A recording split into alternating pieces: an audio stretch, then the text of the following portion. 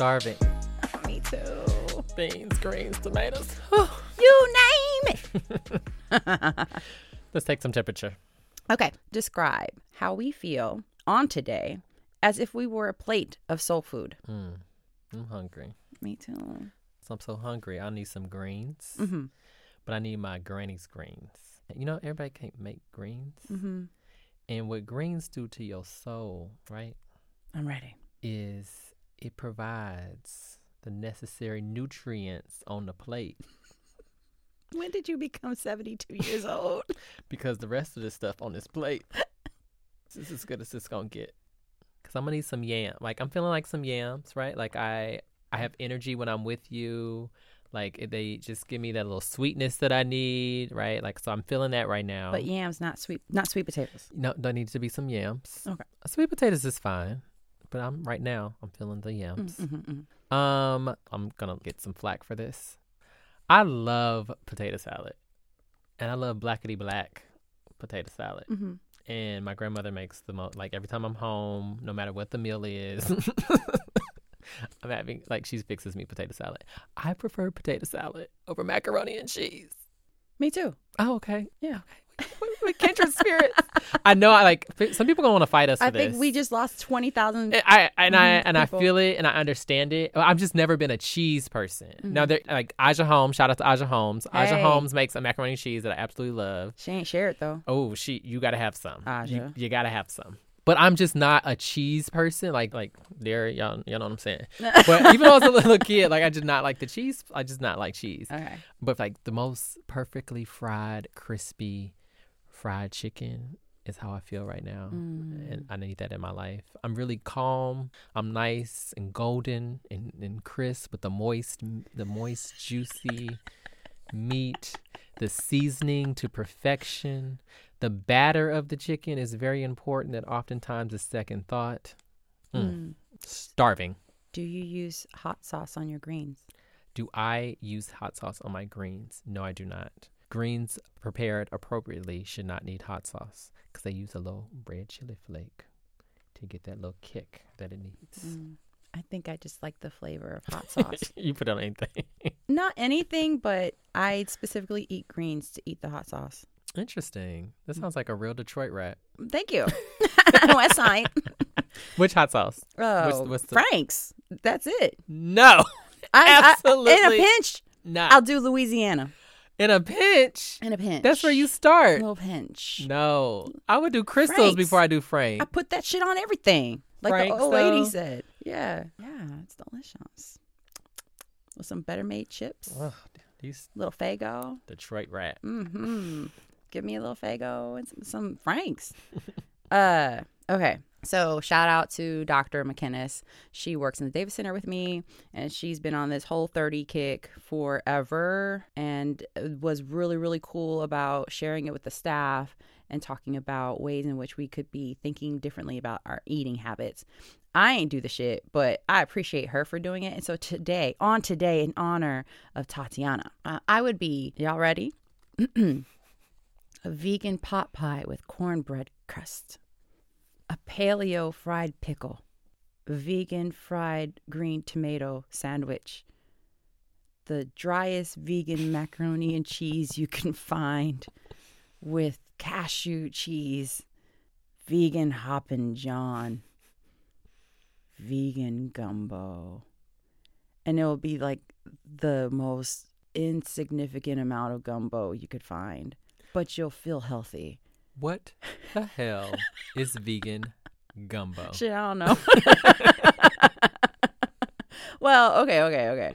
According to Brit and Company, I don't even know really quite what this is because I'm not vegan, but I'll give it a try here and there. When I'm in New York, I'll go to vegan fast food restaurants, and they're actually pretty cool. But you can get down-home comfort in vegan soul food recipes. And so a vegan gumbo is an amalgamation of spices, flavor, and twigs. We should do a vegan challenge. We should. I would be really good at it. I'm really good at it. I can actually make really good vegan food. I just don't. I mean, to your point about the juicy fried chicken, ain't nothing like it. We should think about that. Maybe that'd be a May challenge. Okay, let's do it. But Okay. today, you know, I'm trying to be a snack, so I have all these vegan recipes out here today. I love it. That's my plate. That's who I am today. Okay. I feel you. Okay, come on, mood. It's a mood. That's a mood. Okay. A snack.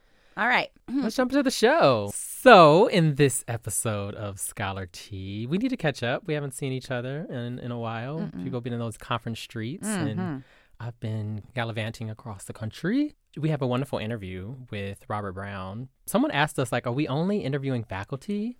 And I'm like, no, there's other forms of scholars out there. I'm so excited to talk to Robert Brown. Shauna, of course, is going to highlight our Scholar of the Week.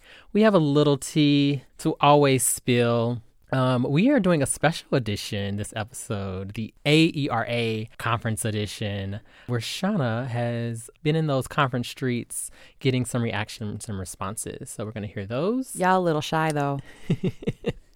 And then, of course, something has been problematic on my heart, and we need to talk about it. So I want to highlight when people are out here giving that unsolicited professional and personal advice. And then your secret sauce. My jokes.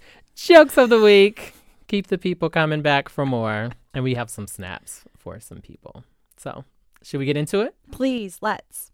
So, if y'all didn't know, if you're not following Cameron, he went to Beachella. Am I saying it right? Beachella? It's Beachella. Beachella. Yeah. You're not in the hive, are you? I'm not. Oh. I don't like bees. I'm allergic. They sting you, honey. So, they do sting, honey.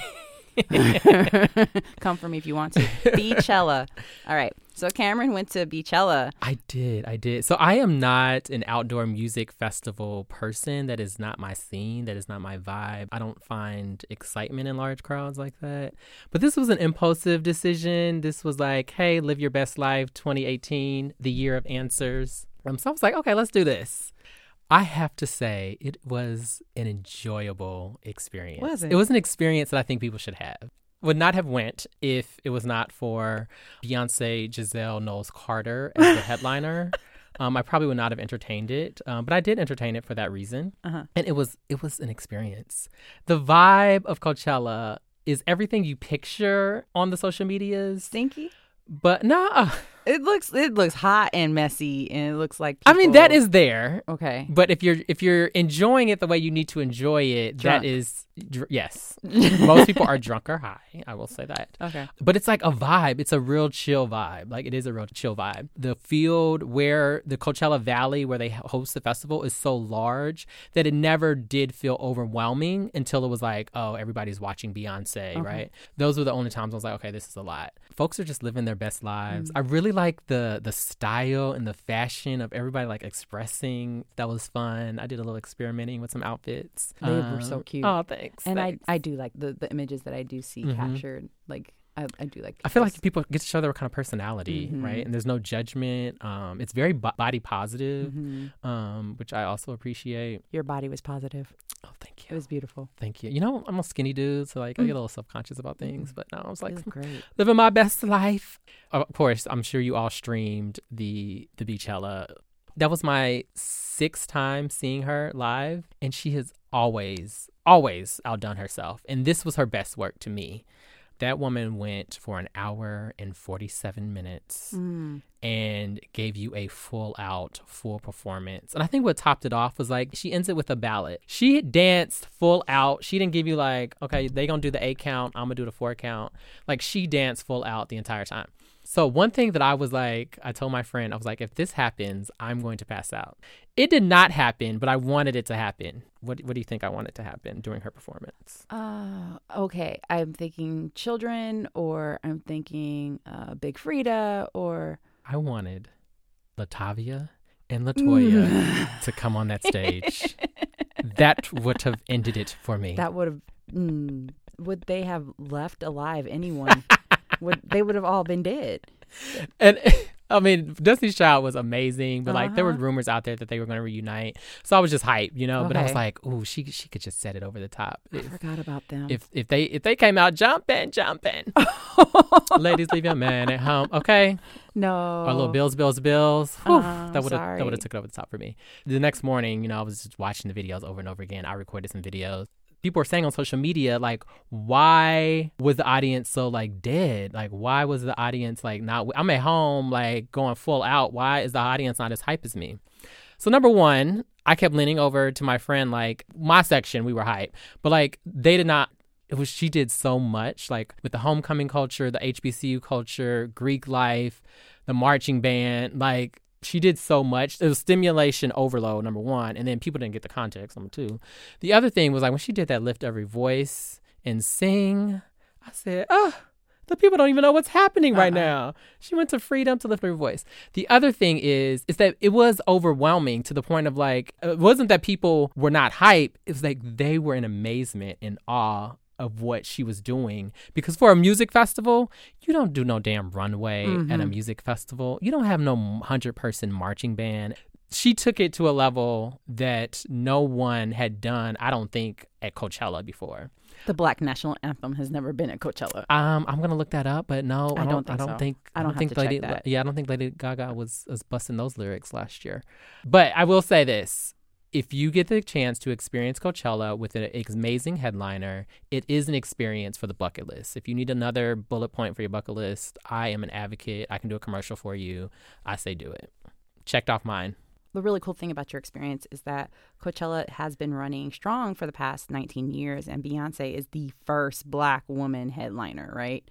And Ain't that about a bitch? Well, yeah, it's been 19 years. It's 2018, first Black woman to headline this event. And I'll admit, I'm not completely in the hive. You could fight me. I'm not, but... Can y'all put bees in her comment section? Don't sting me. I might die. But I have really admired the work she's put out there these past 5 years, and she might have won me over with her most recent charitable contribution. And recently, Beyonce has been reported to have donated $100,000 to Zula, Xavier University of Louisiana, the first private HBCU in the U.S., Wilberforce University, Tuskegee University, which was the HBCU that was established by Booker T. Washington, and Bethune-Cookman University, an HBCU established by Mary McLeod Bethune. All of this was done through her Be Good initiative. And I think there's so much to unpack here. Not only did Beyonce give us the blackest headliner performance of all time at Beachella, but she's also demonstrated the importance of giving back to the very communities known to nurture and support Black folks the most. And in this case, it was HBCUs. And so the New York Times recently published an op-ed written by Miles Johnson titled Beyonce and the End of Respectability Politics. Go read it. Go read it now. Miles suggests that Beyonce's song selection, style of dress, and amalgamation of sexuality and intellect push the respectability envelope as the confluence of these pieces were brought to the fore with a predominantly white audience. In addition to singing the Black National Anthem, Karen, that's the song Lift Every Voice and Sing, okay? You should Google that, Karen, the Black National Anthem. Karen listening right now, eating her potato salad with raisins. Oh, take out the celery. Beyonce also repeated Malcolm X's sentiments on the ways Black women are treated and perceived. And finally, Beyonce featured the talents of several musicians connected with HBCU bands, including FAMU, Hampton University, and Prairie View A&M University, in addition to paying tribute to Black Greek-lettered organizations. So, Cameron, you were there in person. Can you describe what it felt like to be surrounded by these aspects of Black symbolisms that are definitely prevalent amongst HBCUs? For me, it was just a point of pride, but it was also thinking about how intentional she was, right? Like, I have not always been a stan of hers. I've not always been in the hive. Okay. So, like, when she kicked them girls out the group, early 2000s, and it was her and Matthew Knowles, I was not there for her. Even when B-Day came out, when Dangerously in Love, I was like, oh, she can sing. Oh, she's a good entertainer, but I'm not about to fight her or fight her battles. I did not become a stan of hers until around 4, and then she had Blue, and then she did Atlantic City weekend, 4-night show. So there's a YouTube. Please go watch this. Okay. For me, please go watch this. There's a YouTube behind-the-scenes documentary of her process of preparing for that show.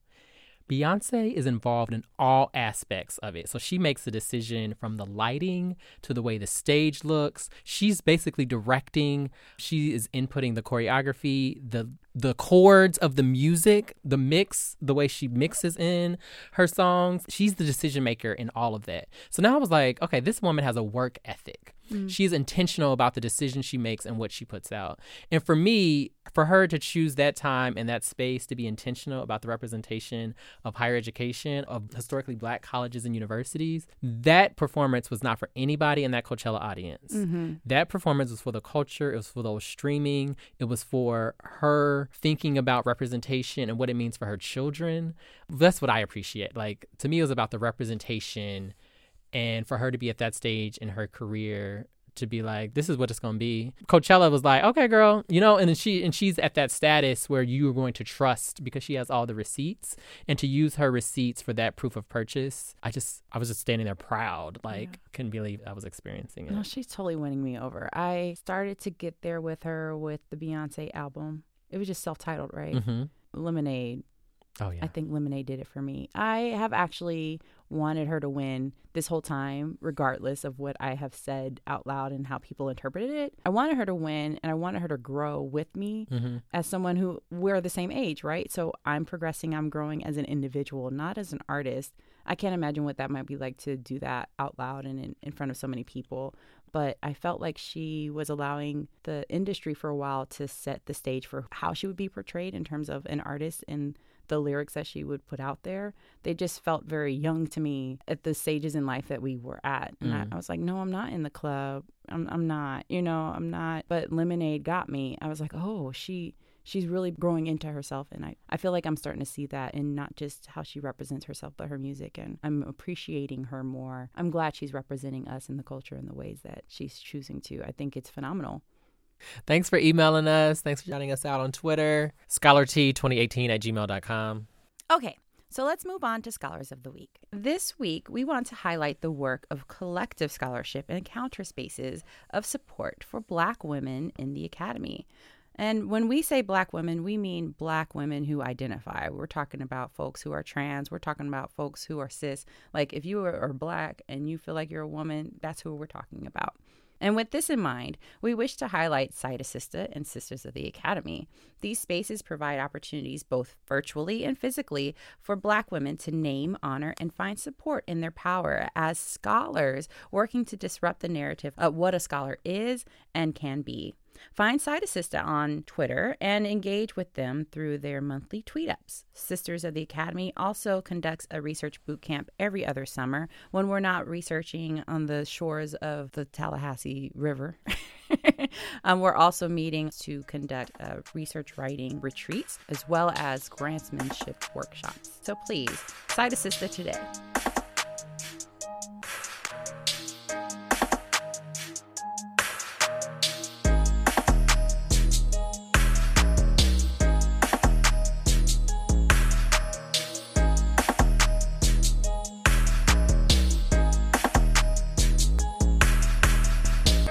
Time for an interview? Yes. Let's chat with Robert Brown. All right. Today we have soon-to-be Dr. Rob Brown with us. Hello, Rob. Welcome to the Scholar T, Rob. So excited to be here. How are y'all doing? Good. Tell the people who you are. My name is Rob Brown. My gender pronouns are he, him, and his. And I am currently based in the best city in the world, Chicago, Illinois, Shauna. And he listens to the podcast. I listen to the podcast. Too much shade being thrown at our wonderful city. And I currently work at Northwestern University and serve as the Director of Social Justice Education here, where I work with a team of professional staff and student staff, social justice educators. We run intergroup dialogue programs, trainings and workshops, and affinity space programming in our work that is fun most days, challenging some days, and liberating a few days on the best days. I have a wonderful partner who's also in higher ed and student affairs, and we've kind of carved out, I think, a good life here in our still fairly new city. We moved back home to Chicago about 2 years ago now with our adorable dog. And yeah, that's a little bit about me. I'm originally from here, so it's been nice to be back and be able to reconnect with family and just have a much better sense of kind of just feeling whole, both as a person and as a professional, which I have found to be immensely transformative in the way that I do my work, but also just the way in which I live my life. And then thanks for the Dr. Rob Brown shout out. I'll be starting my PhD soon at Colorado State in their higher ed leadership program this July. Yeah, that's exciting. It's very exciting. Thank you so much. Mm-hmm. So thinking about what you said in terms of being holistic, I have to preface this. I call Rob's family the Black Mafia. I know, she showed me the question. I was like, girl, what does this mean? That is so funny. Because it's an amazing family. They're warm, they're beautiful, and I think they run about half this country. And so talk to us about what it's like to be surrounded by the Black Mafia, or to better phrase it, a very supportive family. Black excellence. Black excellence. Yeah. Awesome. Thank you. My family. My family definitely has some Black Mafia tendencies. And, it ain't all sweet. We got our stuff too, that we struggle through. But I absolutely adore my family. So I was raised here in Chicago and what I describe as an immensely proud Black family, a very large family, and primarily raised by my mother's side, so her parents and siblings, and then kind of aunts and uncles from there. And, it's the Black Mafia, so, I have 10 cousins, most of whom were raised on the south side of Chicago. Every single one of us has graduated from college, and that's just not something you find very often, and so much of that has to do with just the value set that we were raised with, where education wasn't an option. It was a requirement, and even more importantly, a responsibility that we do something with our education. I think they were very empowering. So I remember, at a very young age, pretty much all of us learned the Hey Black Child poem, and kind of got those initial messages that kind of taught us that, we could be anything we wanted to be, and we were a strong people and resilient. I think I definitely didn't know what they were doing at the time, but now that I reflect back, so much of that got internalized within us pretty early on that I think didn't erase the ways in which we would navigate this world, but it let us know that we weren't alone in it. And I think that's something that I think shows up for me just in my life every day now. But, the mafia dynamic is weird. So, both my grandparents went to HBCU, Xavier in New Orleans, and met there and came up to Chicago, through the Great Migration, worked and paid his way through optometry school, and then became an optometrist, opened up his own business because they weren't hiring Black optometrists, with the one other Black man in his program. And he also kind of came up, one of his, best friends kind of from his time growing up in Arkansas, his name is John Stroger. He's a former Cook County president, which is a very, Cook County is the county that oversees Chicago, so kind of a lot of political influence here in the city. So my grandfather was very well connected and helped to strategize not only for John Stroger, but also for Harold Washington, the first Black mayor in Chicago. So I was a kid and kind of would come down to their basement, and they'd be having strategizing and organizing meetings. I had no idea that was happening. I was just running around like a kid, but that was all happening at the same time. So that's somewhere where the Black Mafia stuff comes from. And then the other side is one of my cousins is a professional football player. His name is Larry Fitzgerald, and he plays for the Arizona Cardinals. And he's, just a multi-million-dollar athlete, and creates an image that we all reap from those benefits, which is not at all the case. We just occasionally get to do some fun vacations with him.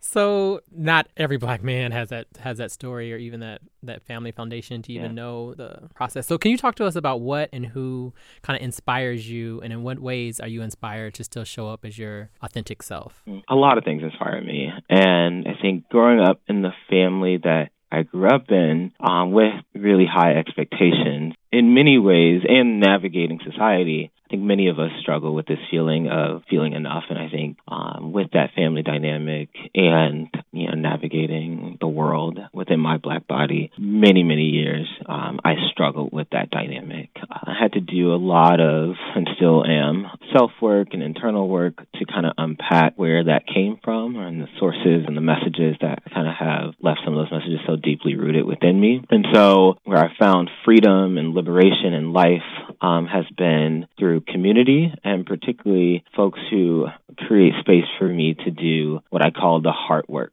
to be able to shed some of the performance, to shed some of the mask, and just be me. In all that I am. And so when I get to see and cultivate spaces for folks to do that work similarly for themselves or with others, that inspires me. That gives me pause. That just lights up my life. When I see, I think, youth or students speaking truth to power, just taking the reins of leadership, I think particularly folks at the intersection of multiple marginalizations. So when I see women of color and queer students of color just grab the world like by the horn, so to speak, that just makes me come alive inside to just know that we're doing the right work for them. I was facilitating a dialogue this past week with a group of Black students on campus, and, we just have a lot of internal dynamics to our Black community, and so they want to talk about fragmentation in the community and some of the issues that show up around that. Black folks, it was like 30 issues they wanted to talk about. I was like, let's start with 2. But by the time we processed through a lot of things, and we were getting to the close of our time together, and one of our first year students came up to me and said, I'd really like to close out on the session on, did you have something in mind, or do you mind if I take some leadership in this? And I was like, oh God, please, I'm so excited to hear that. She got us into a circle of 100 students, 100 Black students in a circle in this large lecture room. She said, repeat after me. She said, I see you. And all 100 of these Black students said, I see you.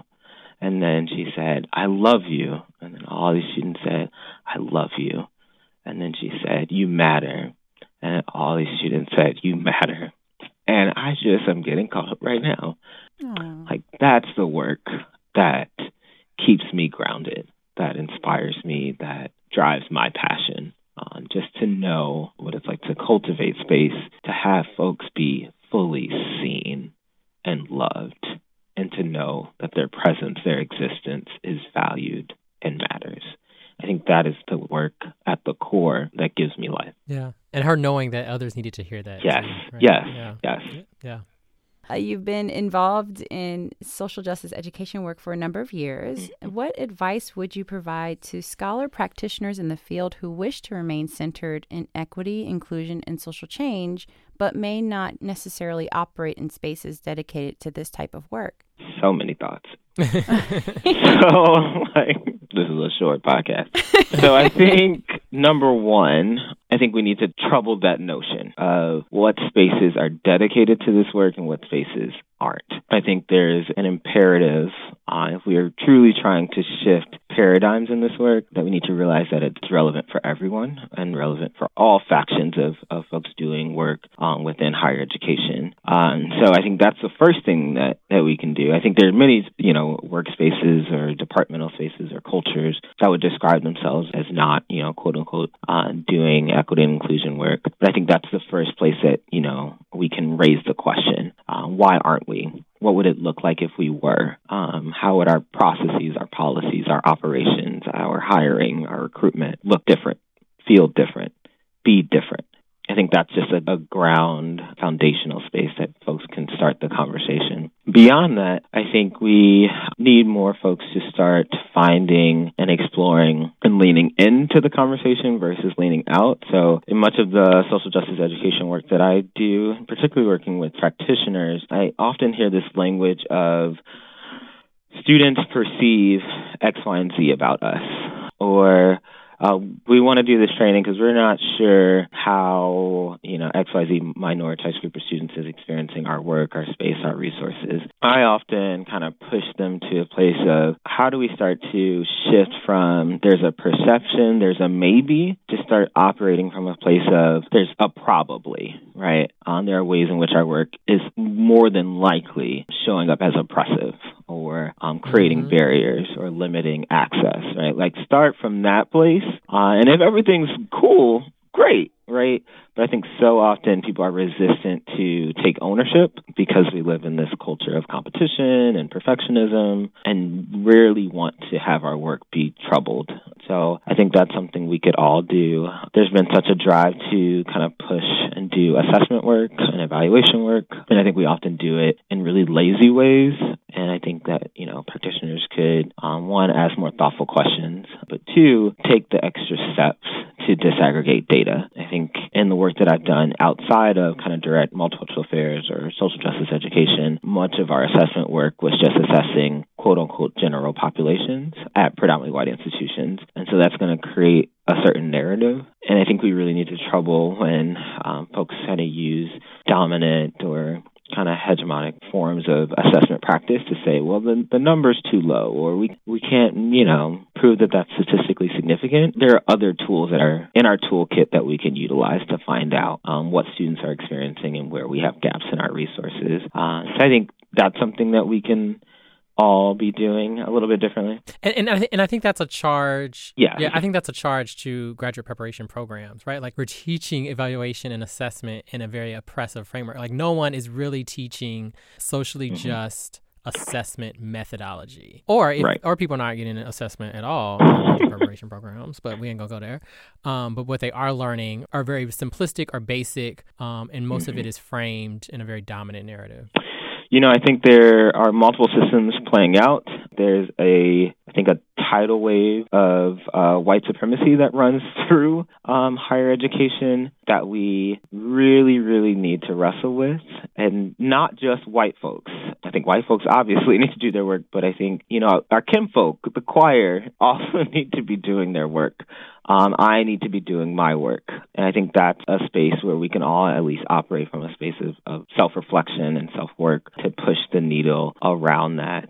I was on a search committee this past quarter and got to see that actually come to life, right? So, I don't expect that folks have arrived. I want to be living in an environment where campus partners working outside of the identity-based offices are starting to raise the question. And so, I was on this phone interview. We were interviewing this man of color, named his identities as such on the call. And he was using just vernacular language that was just, a little bit more, just comfortable in, I guess, how he was approaching the interview. And I'm sitting on this call and we're all in the same conference room and I just see folks around the room just start checking out. And he's saying good things, right? Just the language in which he was using was just landing on folks in a weird way. The only one or two people of color on that search committee, and just like one person after one person, like literally putting their pen down and just no longer listening.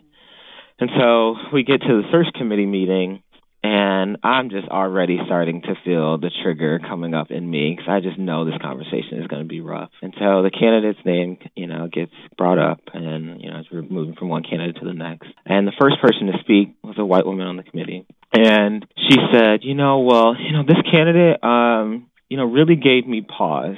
And I was like, okay, here we go. Mm-hmm. And then she said, I found myself checking out, and I don't think it was about him. I think it was about me. And I just had this release in my body from her saying that. And then all these other folks who were on the same call started checking in with how are they showing up? How are things landing on them? And then we had this beautiful conversation about bias and how we listen to candidates and what was informing our lens and what was relevant to the competencies of this position and what was our stuff. And, so I don't need folks to get it and not mess up, but the ability to raise the question, I think could help to immensely shift the ways in which emotional labor shows up for minoritized folks. Because I was ready to raise it, right? It also it brings out the highlighter. It brings out the highlighter. You know, more folks, more campus partners, not in the quote-unquote identity office, whether it's Multicultural Affairs, the LGBT Center, Women's Center, et cetera, who are able to just ask the question. I think many conversations will look vastly different. I know that there is a question that needs to be asked, right? So we're nearing the end of our time, Rob. And so we have the speed round coming up. We have a small provision for you, though. We're going to try something different. Okay? But you still have to think fast and on your feet, all right? Be nervous. So we have two different pieces of this today, and we're going to try it out on you. So real quick, list 5 people you would allow to enter Beta Delta Kappa, a.k.a. Beyonce Delta Knowles, as honorary members. 5 people, quick. My grandmother, because she's been doing the work for 92 years. Oh, man. Shauna Patterson. Quick. I think it's just other heroes I have, because I think that's who needs to be in Beta Delta Kappa. I think about folks like Lori Patton Davis. I think about folks like Janelle Monáe, and some of the ways that she has been inspiring me as of late. I don't know, y'all. What's her name in Black Panther? The youngest. Shuri? Yes, that would be my 5th member. Letitia Wright. Mm-hmm. Oh, sorry. I know her as Shuri. Okay. All right, speed round. First thing that comes in your mind: Michigan State or DePaul? DePaul. Cardigans or Sperry's? Cardigans. Hamilton or Black Panther? Ooh. Controversial response: Hamilton. Larry Fitzgerald or Walter Payton? Fitz all day. Y'all, Rob is very good friends with my husband. I had him pick out these questions. Oh, did he? That's awesome. Shout out to Charles. Hey. Tell Cat Daddy I said what's up. Cat Daddy. I certainly will. Thank you again for your time. Tell Ashley we said hello. Tell the dog we said hi. Are y'all doing something special for birthday weekend? We went to the symphony last night, which was really fun. Dude, Y'all so cultured. You know, we try. And then tonight we're going out with some friends, so it should be a fun night. Oh, well, we miss you. We miss you too. Oh, have a great week, and thank you again for taking a bit of time. I know that you were stretched, but we really appreciate you coming in today and talking to the folks on Scholar Tea. Of course. Thanks for sharing some tea with me. Thanks, Rob. See you soon. Take care.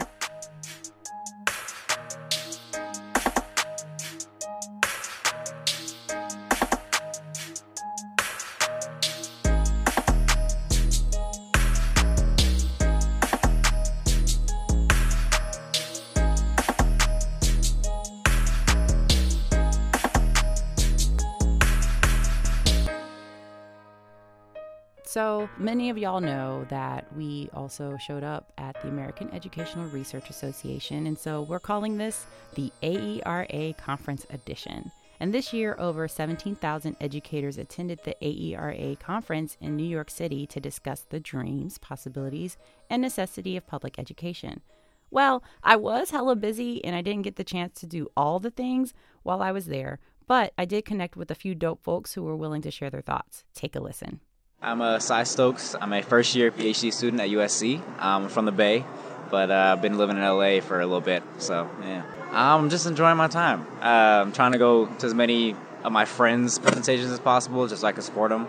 I've looked on the list at a lot of different ones that I could potentially go to, but I'm really just here to support all my friends who are doing the work. So this is my first one. I'm only here till tomorrow night, so it's a real short trip, but hopefully I can get to as many as I can. So kind of just freelancing it, just different perspectives of what I've already read.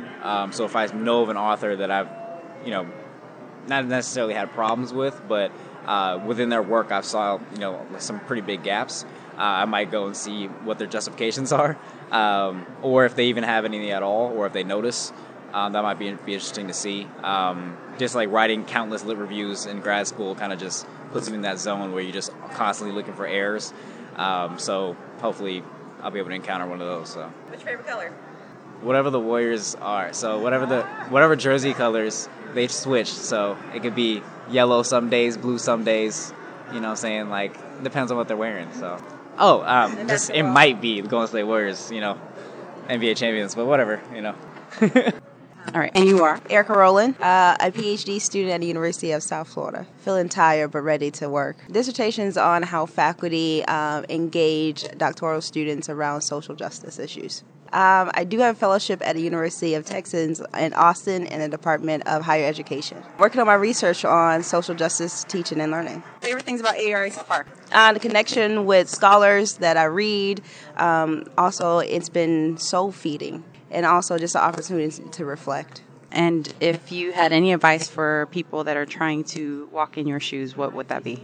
Don't walk in my shoes. Have your own shoes because it's worth walking in. And if they need advice, what would you say on top of that? Call your mama. Hey, I'm with it. Okay. And shout outs for the day. Who you want to shout out? I want to shout out to Vonzel Augusto, Tanisha Lang, Deidre Carr Roberts, and Zorka Karanja. Jackie Mack. I'm a second-year doctoral student at Indiana University studying higher education. I am a native Chicagoan. I identify as an Asian American woman, specifically Southeast Asian American. I'm also the proud dog mom for a wonderful, beautiful Shepherd Husky rescue named London. And I think I'm still working through this identification of like scholar, practitioner, activist. Like, is it all three? Is it, what's the order like? I don't know. I'm still working through some of that. I've been this amazing group of Southeast Asian American women, and we have a collective name called Seaster Scholars. So it's Southeast Asian Americans, SAEE, Seasters Scholars Collective. We're a collective of currently, we're all doctoral students, but there's one who's really close to finishing. And the group formed in a really cool way. They kind of all found each other at a conference and realized that they weren't the only ones.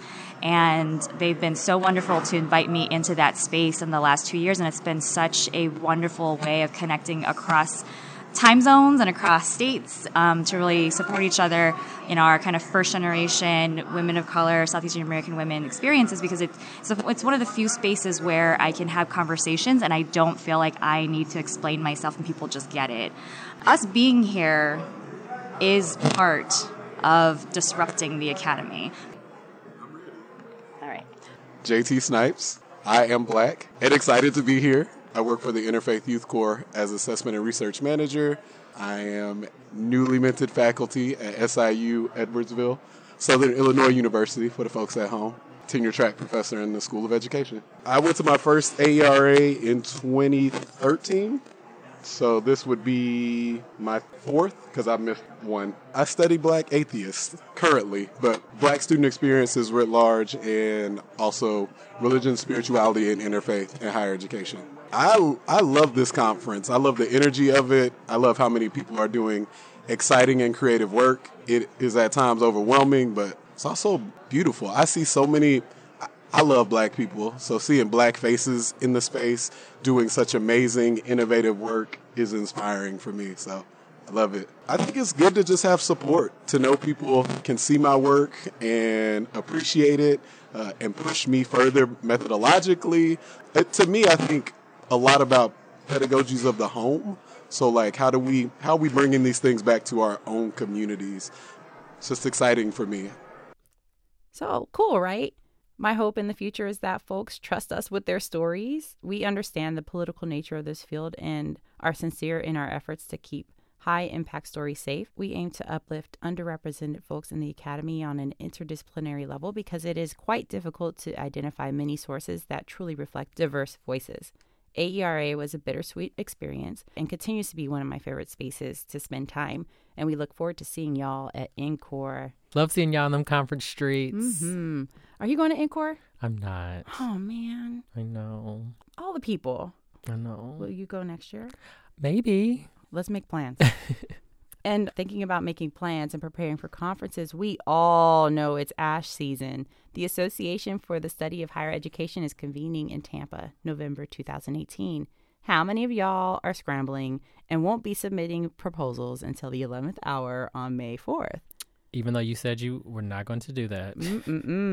I mean, so I was talking to a friend about this the other day. She said, maybe you should set internal deadlines for yourself. Like maybe you should make them due in March for yourself. So that way you're not waiting until the end of the semester to try to deal with the end of the semester. I mean, I set internal deadlines anyway, and still. I know. Well, this year, not the kid. So this is actually the first time I've submitted anything prior to the day proposals were due, and I'm feeling great. I'm not going to lie. It's amazing. Yeah. We only have one more to submit together, you and I, and then one with Tanisha et al. It's a great feeling. Yeah. So I have something on the day it's due, like that's all day. So what I'm excited about is I know I have to get it done at least the day before because I know I can't do it the last day. So then that way, but I'm sure not trying to wait till that day. But anyways, I'm excited. And we are going to get to talk to Dr. Lori Patton Davis in a future episode. So I'm really excited about that as well. Y'all tune in about that one. We will be talking about a whole bunch of things, including ASH. Yeah, I'm excited. Stay woke. First Black woman president of the Association for the Study of Higher Education. It's all connected. Beachella, Lori Patton Davis. Don't y'all little theme here? Also, just please don't forget to volunteer as a proposal reviewer, program chair, and or discussant. There wouldn't be a conference if these roles weren't accounted for. And frankly, I'm not in the mood to review more than 25 proposals this year. I am on the program committee, and I'll be assigning reviewers. If I could get a cool 20, that would be nice. Depends on what section you decided to review for. You know I did it for the people. So we'll see what happens. And remember to show some love to CEP and pre-register for the Council on Ethnic Participation segment of ASH and work with us to advance the goals of the field. And finally, visit us on Facebook at Scholar T and vote. Should we host a live session at ASH? Would you come and support? Let us know what you think. It could be fun, people. So what's problematic? Ooh, my goodness. This one is on my heart because it just kept coming up this semester. Not necessarily towards me, but I just saw it with other people. And so what's problematic? The problematic T this week is unsolicited professional or personal advice. Ew. Are you familiar with this? No, because I'm not a friendly person. Okay, so that means people don't do it to you. Not really, no. Do you do it to others? I try not to. Maybe I'm one of those people. No, I don't think so. Let's see. For me, what I've seen a lot is giving me career advice, or me general, me could be you, but giving me career advice on my career when you are not in the same career path as me. Not equally yoked. Oof. Right? So like people giving advice to a faculty member, right? You need to be publishing and you need to be publishing in these journals. And then I look at your CV and I'm like, oh, okay. I don't see the journals that you're giving me advice to be publishing it, right? Like, not saying that like you can't take advice from people or people can't be helpful. The other one is don't take that job because you're not ready for that type of work. I've heard that advice given to people. First of all, who asked you? Second of all, you ain't ready for that type of work either, or probably, right? The other thing I've been getting is like personal dating advice. I'm speechless.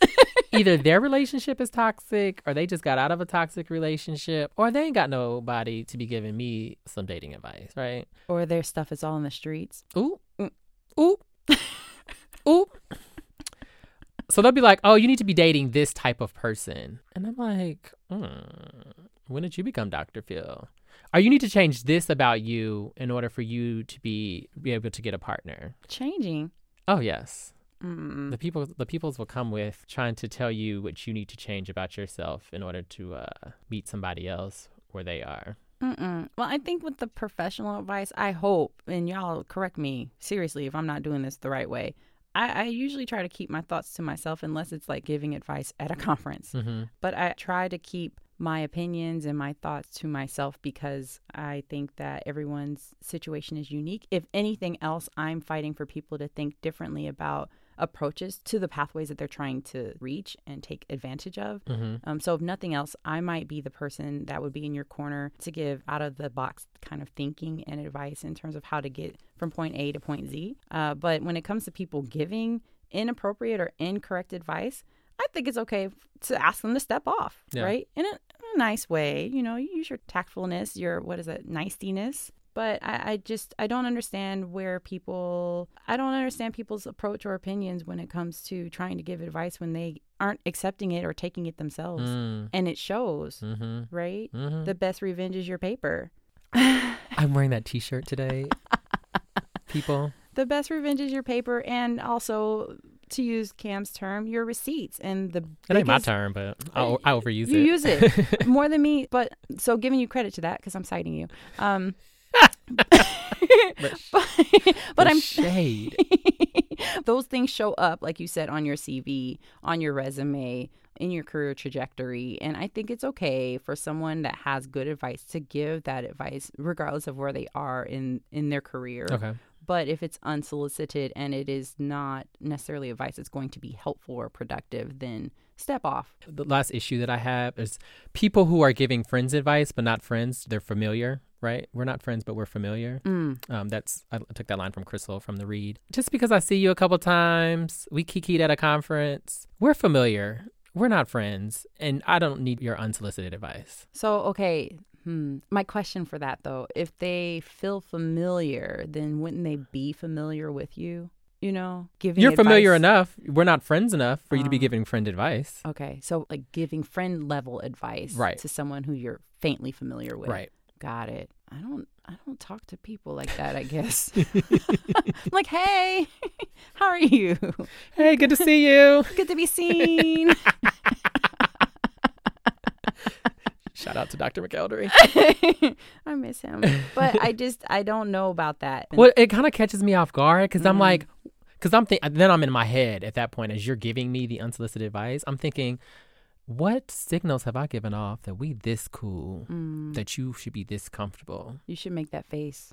Oh, I wonder if I do. I might make it. I know it would come out on my face right away. So I think people would just stop saying it. Yeah. How do y'all navigate that? Holler at us. Are you out here giving unsolicited advice? Are you receiving unsolicited advice? How do you shut unsolicited advice down? scholarT2018@gmail.com. And that is what is problematic this week. All right. So we got some jokes. You got some jokes. I got jokes. I always got jokes. So again, the goal is to get Cam to laugh at all of them. Are you ready? Okay. Let's go. What kind of music do planets like? What kind? Neptunes. It's a little dated. Where the Neptunes at? Find them. They just actually came out with another album. They did. Find them. And I can't remember what it's called, though, so I guess that's a thing. Okay. How do you tell if a vampire is sick? How? By how much he is coughing. That one's bad. It was pretty bad. I didn't even laugh. Not really. I was interrogated over the theft of a cheesy toastie. Man, they really grilled me.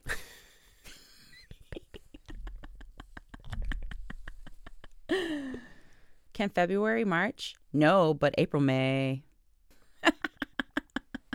You got some laughs. I'm sure you did. No, you did. Can February March? No, but April May.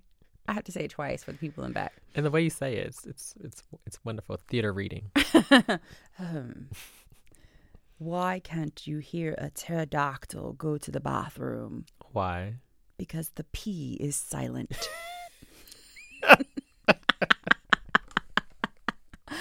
I win. That was cute. So, many congratulations to Dr. Laura Oubre, who will become Whittier College's 15th president in July. Shout out, Madam President. Madam President. The P is silent. Warsan Shire wrote, "You are terrifying and strange and beautiful, something not everyone knows how to love. I think we are in a pivotal moment in society and in history where we can ignore what's happening around us, or we can be bold and demonstrate radical self-love and preservation. You are beautiful and worthy of love, even if our policies, procedures, systems, infrastructures, and sometimes our own communities fail to demonstrate the myriad ways you are worthy of love. Please don't fold into yourself. Shine in this world and give others permission to shine alongside you." You gave these people a word today. Thank you. On today. All right, y'all. Have a wonderful week. See y'all next week on the Scholar T.